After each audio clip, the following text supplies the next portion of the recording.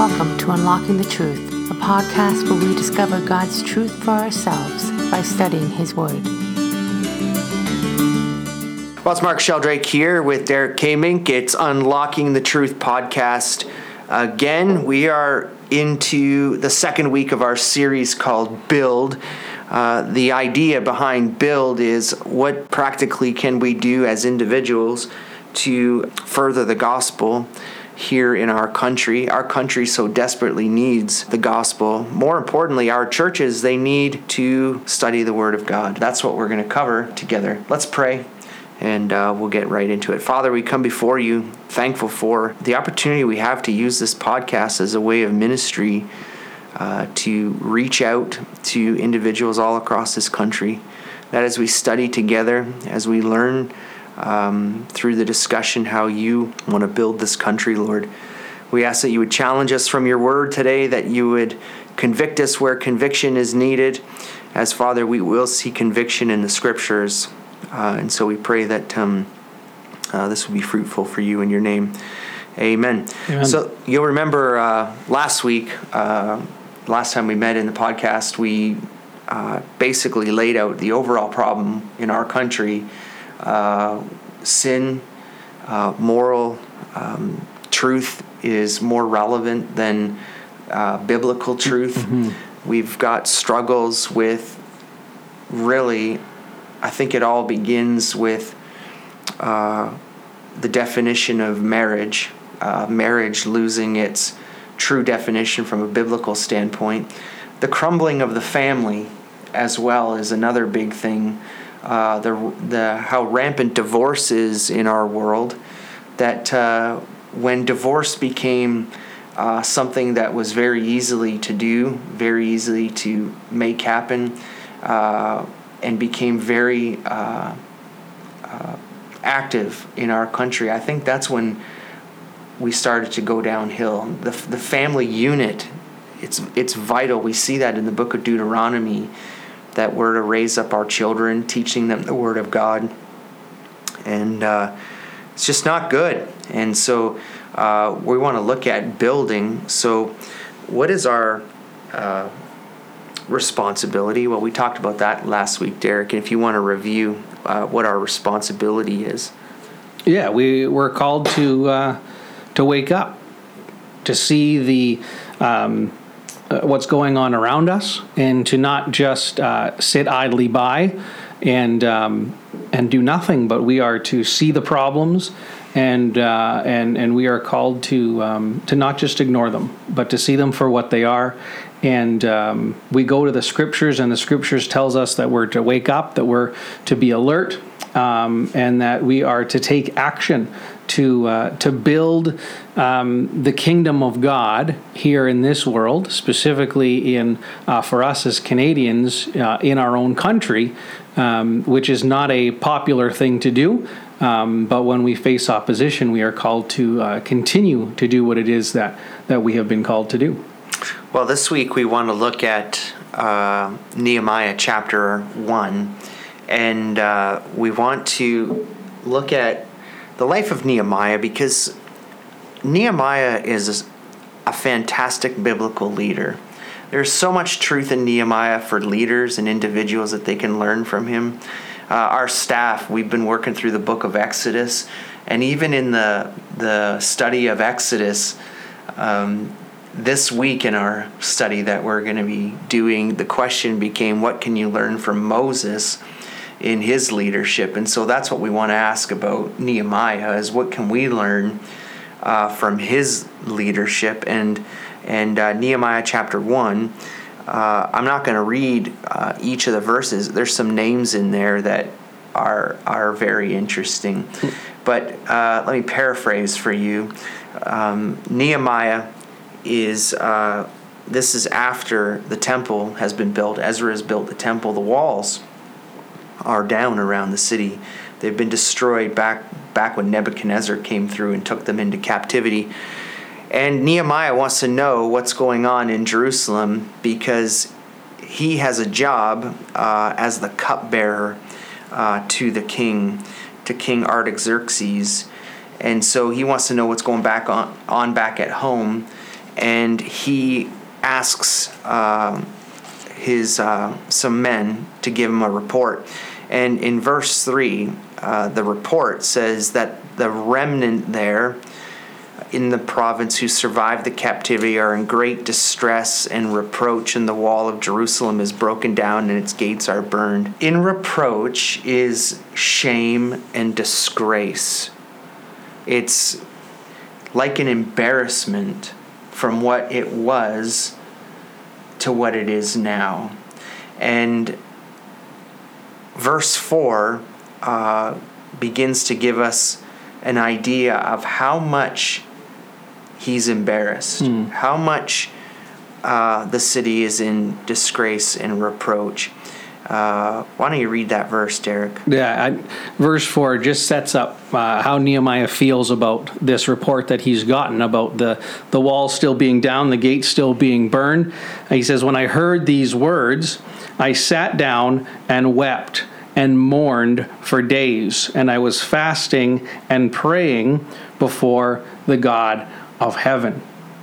So the first point we want to make in this week is that as individuals who are believers in Jesus Christ, that's Christian, you, me, people who have professed Jesus as Lord and Savior, we need to be looking through a biblical lens, and as we look through that biblical lens, recognize how far we have fallen from the plumb line of God's Word. Mm-hmm.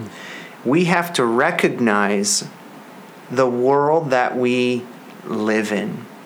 And the Bible's clear. We're not of the world. We live in the world. We're citizens of heaven. But we have to recognize what is going on around us. And that's what happens with Nehemiah. The moment he hears the report, his reaction is what? Yeah, he bawls, he weeps. His heart is broken when he hears about the brokenness of his home, and we should be reacting the same way when we hear reports about the country that we live in. When we hear reports of the status of the kingdom of God within our borders, this is how we should be reacting, because we're not any better off. We live in a country that rejects the Word of God, that rejects the truth found in the gospel at every turn, every chance they get. They will take the opposite approach to life, to truth that we have in God's Word. And so what we have is a nation that is broken, whose gates are burnt, and we should see the sins of our country, and we should be in reproach. We should be embarrassed. We should be ashamed. And what we see here in Nehemiah, in his character, is this breaks him because his heart is still for his home, for Jerusalem and for Israel. His desire is to see it built and brought back to its former glory, because that's the promise that he received from God. And so we need to ask ourselves, when we look at the status of the kingdom of God within our country, are we in reproach? Are we embarrassed? Are we ashamed of how God's Word, God's name, is being used in our communities, in our homes, in our schools, maybe even in our own churches?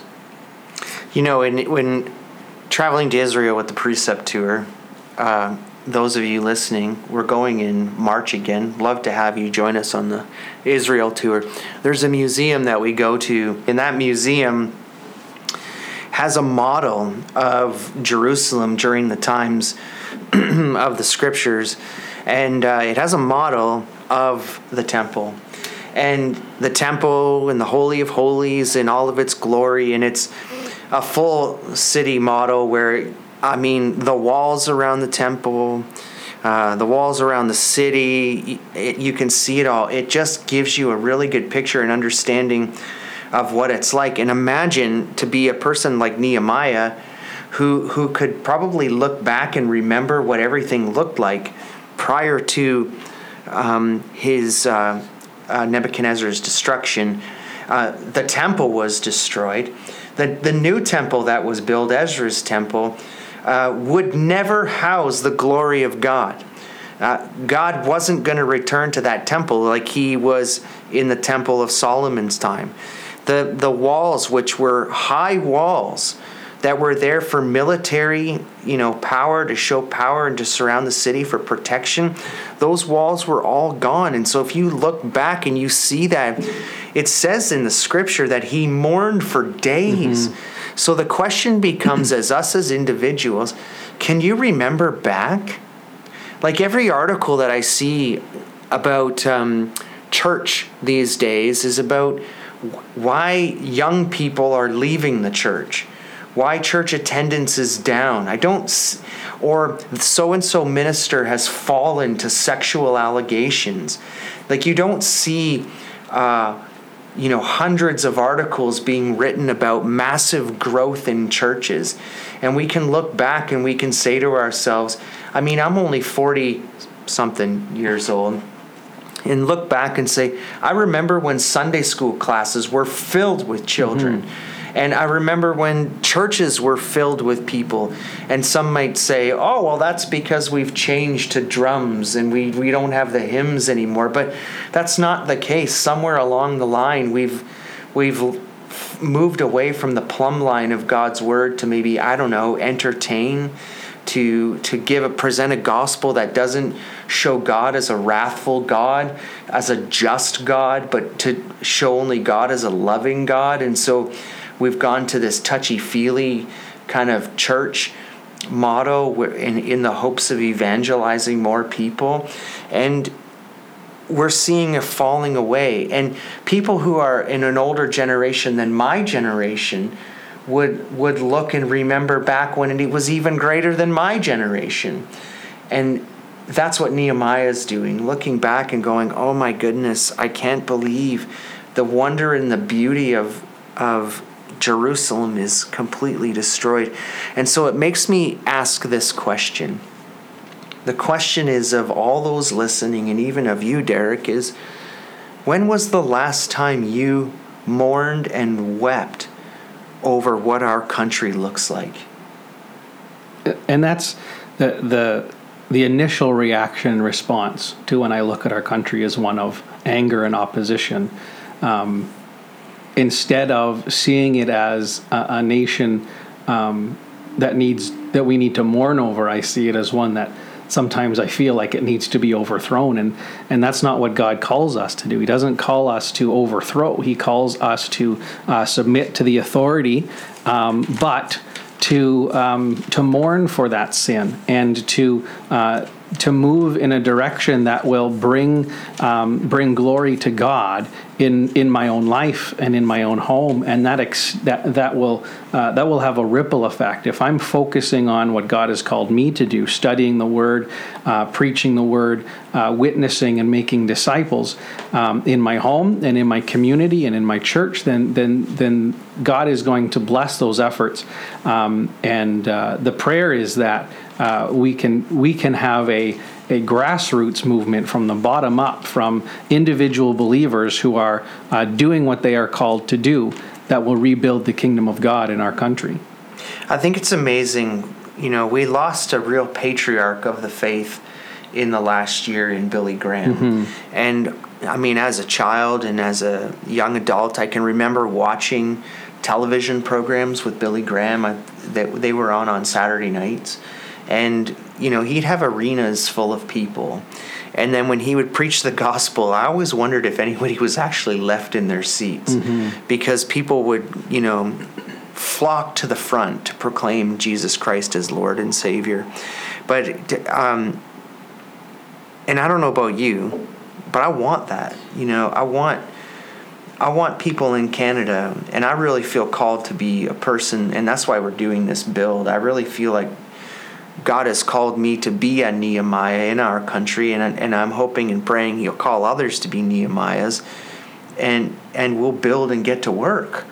And just into your comment about you want to overturn it, and the thing that we need to remember that's going to bring us into the next point is in Psalm chapter 2. The psalmist is writing here, and he says, "Why are the nations in an uproar, and the peoples devising a vain thing? The kings of the earth take their stand, and the rulers take counsel together against the Lord and against His holy anointed one, saying, Let us tear fetters apart. Let us cast away their cords from us." The idea of fetters is bonds, what holds us together. "He who sits in the heavens laughs. The Lord scoffs at them. Then He will speak to them in His anger and terrify them in His fury, saying, But as for me, I have installed my king upon Zion, my holy mountain."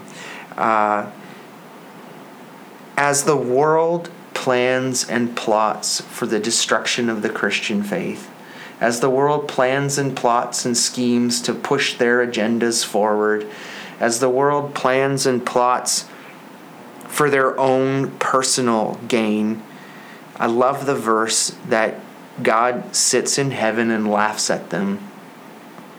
He scoffs at them. He knows that judgment is coming. He knows what's already going to happen. But He's just sitting there.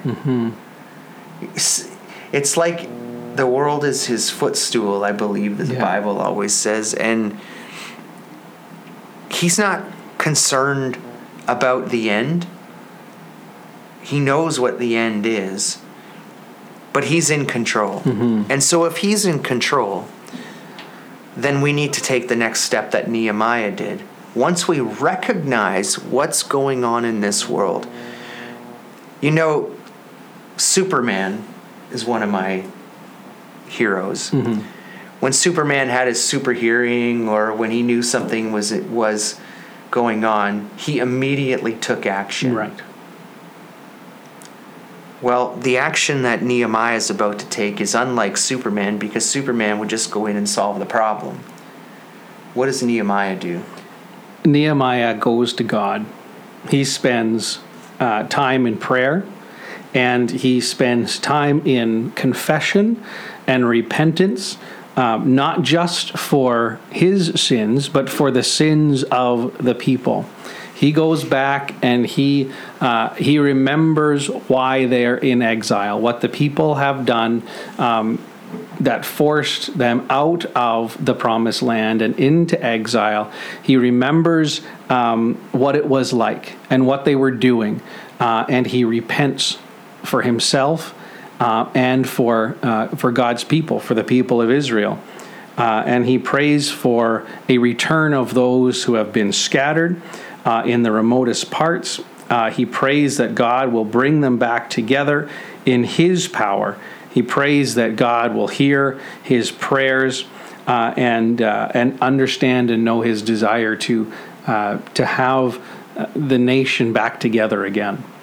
I just want to give a picture of this so that we could maybe context it a little bit. He hears about the problem. God speaks to his heart, definitely, absolutely, as he hears about that problem. Verse 5 says, "I beseech you, O Lord, O God of heaven." Verse 11 again says, "I beseech you." That word beseech means to beg God. Beg God to move. And when I picture this like Nehemiah is still crying. Absolutely. He's still in tears, and he's begging God to do something. He's begging God to remember the covenant. Remember the promise you made, God. Then he reminds them of broken covenant, not God's broken covenant, but the people's breaking of the covenant in sin. And he asks for forgiveness on behalf of all people, like you said. Well, are we doing that? are we going to the Lord in prayer? And are we praying and asking God to forgive us for our broken covenant? Are we praying for the way that our leaders are behaving in our country? It's one thing to get upset about it and comment about it online and on Facebook. Yeah. Where that seems to be everything happens these days. Yeah. And the extent to which it happens, that's the end. That's all we do. We go and we rant and that's it. Right, but are we taking it to God? Mm-hmm. And I might get the name wrong of the quote, but I want to say it's E.M. Bounds. And E.M. Bounds, he was a pillar of prayer. If you're listening to this and you've never studied the writings of E.M. Bounds, you need to study the writings of E.M. Bounds, because he will drastically change your prayer life. But he said prayer moves the arm of the one who moves the world. Wow. Yeah. You're going to pray to God that he will reach out and make a change. I mean, that's phenomenal. Yeah, it's an amazing thing to understand the power of prayer. One of my favorite authors, C.S. Lewis, says, I pray because I can't help myself. I pray because I'm helpless. I pray because the need flows out of me all the time, waking and sleeping. It doesn't change God. It changes me. When we see what's wrong with our country, instead of saying, God, change our country, when we go to prayer, we ask God to change ourselves, and He will be able to do whatever it is that He wants to do. And our prayer is that we will be the instruments of the change that we want to see happen. That God will change our hearts to be in line with His word and with His desires, and we don't do what we want, but we do what it is that God wants. So the big thing here is to understand that the first step in building is recognizing that there is a problem, and the only solution is God. And then go to prayer. The problem with this is, it sounds so cliche. Yeah. Pray for your country. But if you fully understood God and His character, and what God is able to do, and what He has done within the Scriptures, that would be the first place you would go. It'd be the first absolute source that you would want to tap into, because we're just one individual. And I was thinking the other day, and I was sort of hit with mortality really quickly. Like, my son is in high school, and my daughter is in grade 8, and my daughter's graduating high school, or public school, in June, and then we'll be off to high school. 4 short years of high school, and she'll be off at university.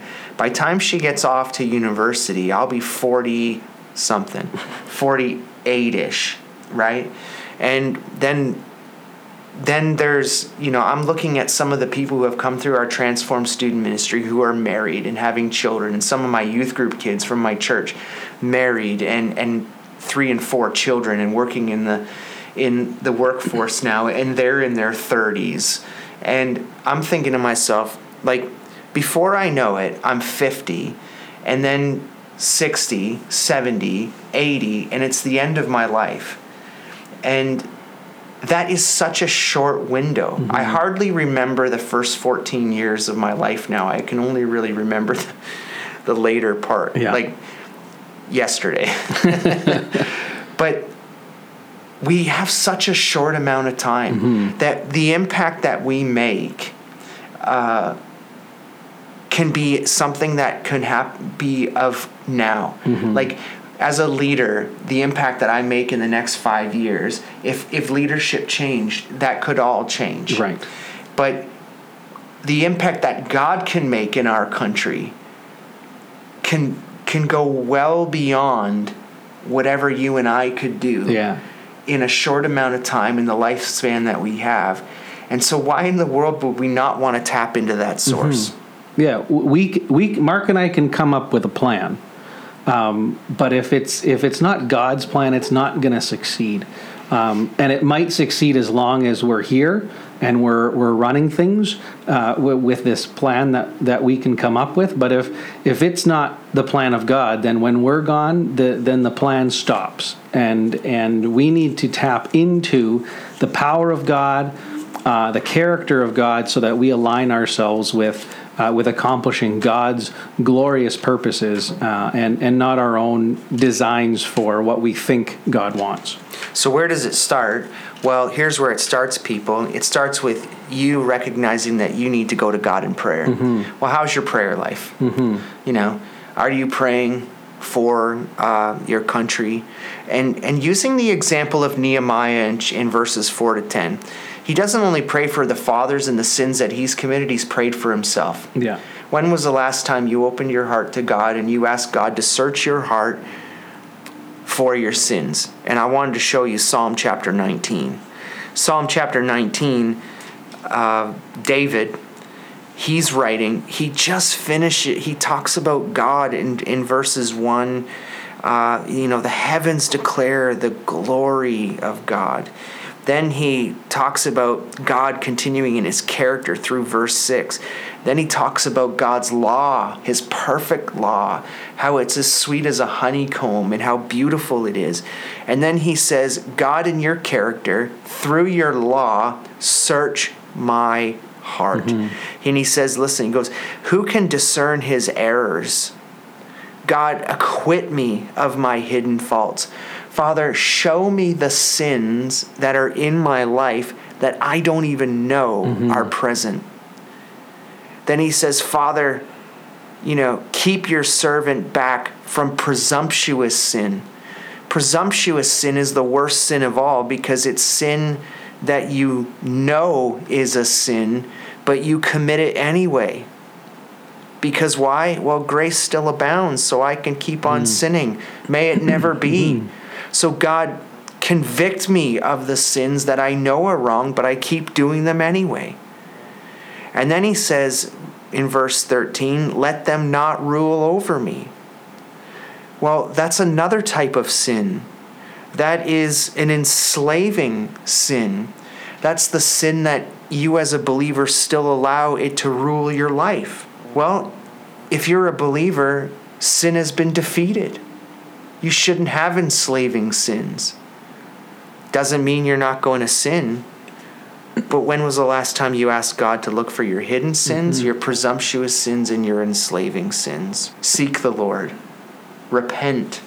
Ask for forgiveness for yourself and for others. And if we continue to look at how Nehemiah tackles this problem, the next verse is not about him getting on his horse and heading to Jerusalem to begin rebuilding the wall. Nehemiah shows incredible patience. He waits on God. He doesn't run in to action, but he waits to hear from the Lord. And he sits and he thinks and he prays. And it is a long time before he is ready to act on what he believes to be God's plan. That's the problem, is the waiting. My philosophy since becoming the director of Precept Ministries in Canada has always been wait upon the Lord. Seek the Lord for guidance, but don't move until the cloud moves. This is Moses. Yeah. Moses didn't want to go into the promised land without God. Yeah. Like he didn't want to move forward. When the cloud moved, they moved. And so every time you step outside of the cloud, every time you step outside of God's plan, you usually end up in a failure. And so it's better to follow in line.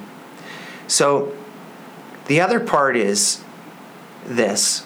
And this has been a leadership principle that I've taken on in my entire life. And I want to be careful the way that I say this, because this is not about arrogance. This is not about pride. But I really have to believe deep within my heart that I'm a part of the solution through the work of the Holy Spirit. Not me, not my mind, not my hands, not my feet, not my body. Yes, yes, yes, but by following the cloud. That I'm a part of the solution. And I actually pray regularly that God would use me to be a part of the solution in Canada. Is that not what Nehemiah is doing in the final couple verses of chapter 1? Yeah, he says, hear me. Hear the prayer of your servant, the prayer of your servants who delight and revere your name. Make your servant successful today and grant him compassion before this man. He's talking about the king. And so he's asking God to use him and to make him successful as he carries out this plan that he has. If we don't believe that we are a part of the solution, then all we're doing is passing off the responsibility to somebody else. And what is sometimes is so difficult is when God is going to do this work. And if you refuse or if you don't want to be a part of it, God is going to accomplish what God wants to accomplish. But by His grace, He allows us to be a part of it as well. And God is going to do what He wants to do. And if you're not willing, He will use someone else. So we need to understand that God is bringing us in and inviting us to help Him build His kingdom. We need to believe that we are a part of God's plan to bring about His kingdom. I want to take you back and give you a better understanding of why you need to believe this. I want to read Genesis for you. I don't want to read the whole chapter because we don't have all that time. Genesis chapter 1. In the beginning, God created the heavens and the earth. The earth was formless and void, and the darkness was over the surface of the deep, and the Spirit of God was moving over the surface of the waters. Verse 3 is what I want you to hear. He says, Then God said, Let there be light, and there was light. Verse 4, God saw that the light was good. God separated the light from the darkness. I want you to know something. Those of you who are listening and a part of this Build podcast, God spoke and He said, Let there be light, and there was light. If God wanted to turn this world upside down for the gospel, all He has to do is speak. But He chose to use you. He wants to use you to build the kingdom in this country. What an amazing privilege that the very fact that God could speak creation into this world, He doesn't need us, but He wants to use us. And so, like Nehemiah, we have to pray for opportunities. You got a couple cross references there, Derek. Yeah, in Romans chapter 15, Paul says, And thus I aspired to preach the gospel, not where Christ was already named, so that I would build on another man's foundation. But as it is written, they who had no news of him shall see, and they who had not heard shall understand. It's easy for us to surround ourselves with people who believe what we believe.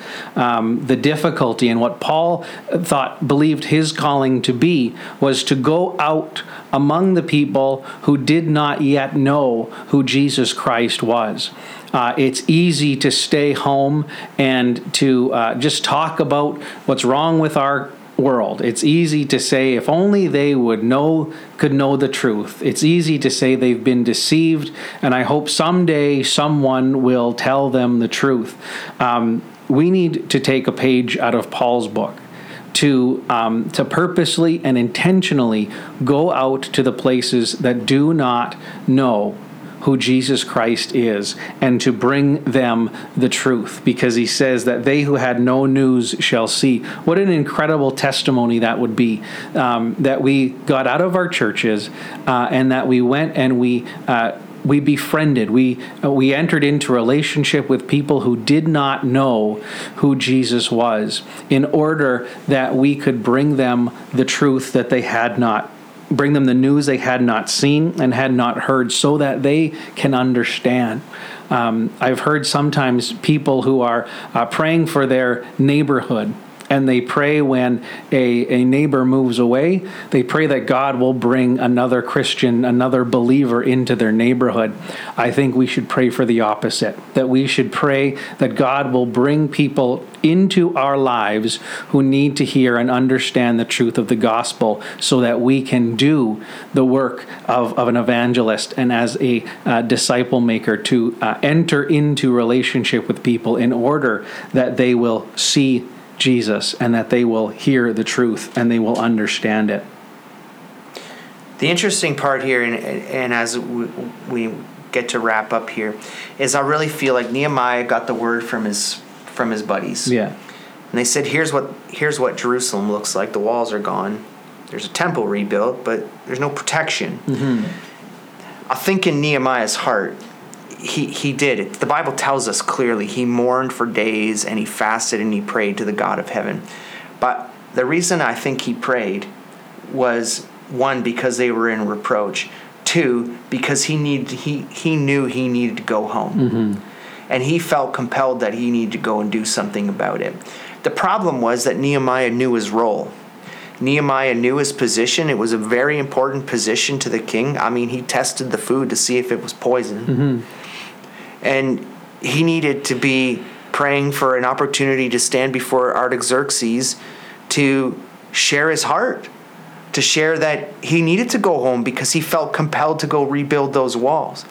As individuals in our country, we're not all pastors. We're not all people who are in leadership.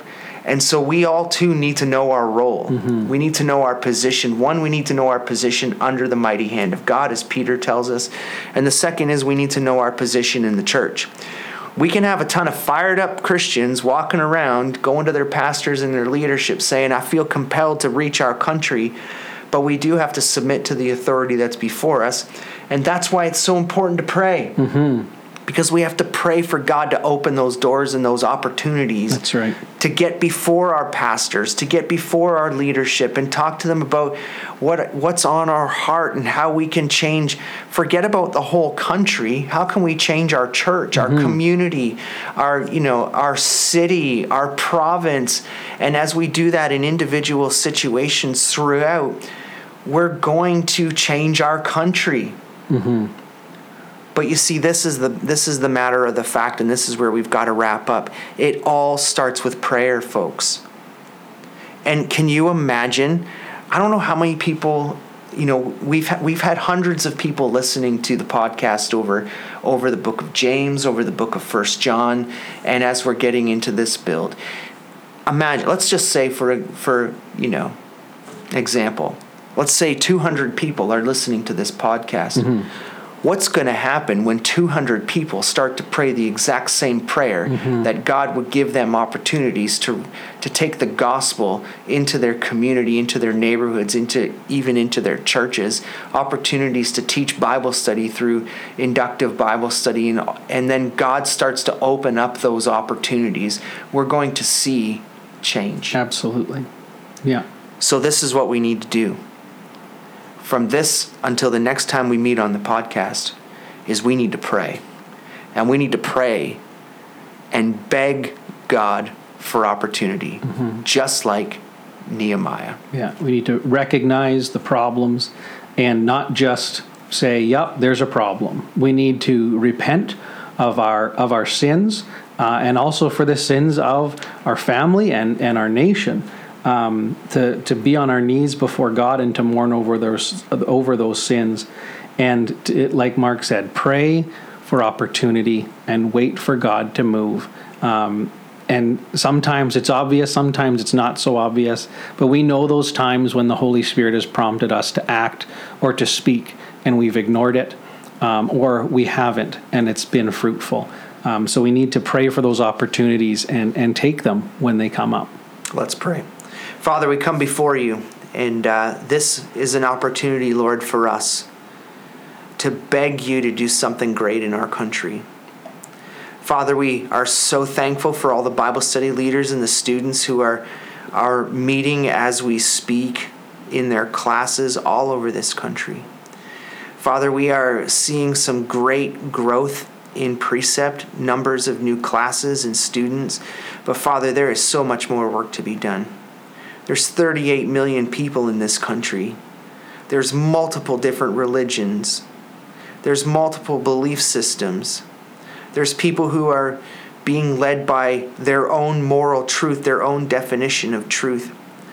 We have a leadership in our country, Lord, that speaks of inclusiveness and yet excludes Christianity. And Father, we pray that you would do a mighty work. We know you're sitting on your throne. You're knowing all of this is happening. We may not fully understand why we have the leaders we have. We may not fully understand the work that is being done in this country. But Father, we pray for opportunity. We pray that you would open doors for us as individuals to come before the leadership in our churches, to people in our communities, that we would be actively looking for places where you are at work and showing us how we can better serve you in our kingdom. Father, help us build this country. Father, help us to restore this country back to the Word of God. Father, help people in this venture to live by the plumb line of your truth, that they'd not be ashamed for sharing what your word says. For your word brings us closer to you. And your Son said, I am the way, the truth, and the life. Nobody comes through to the Father except through you. And John also wrote that Jesus is the Word. And so, Father, help us. Help us to speak truth, study truth, and live truth. In your name we pray. Amen. For more information on Precept Ministries Canada, visit us online at www.preceptministries.ca or call us at 877-234-2030.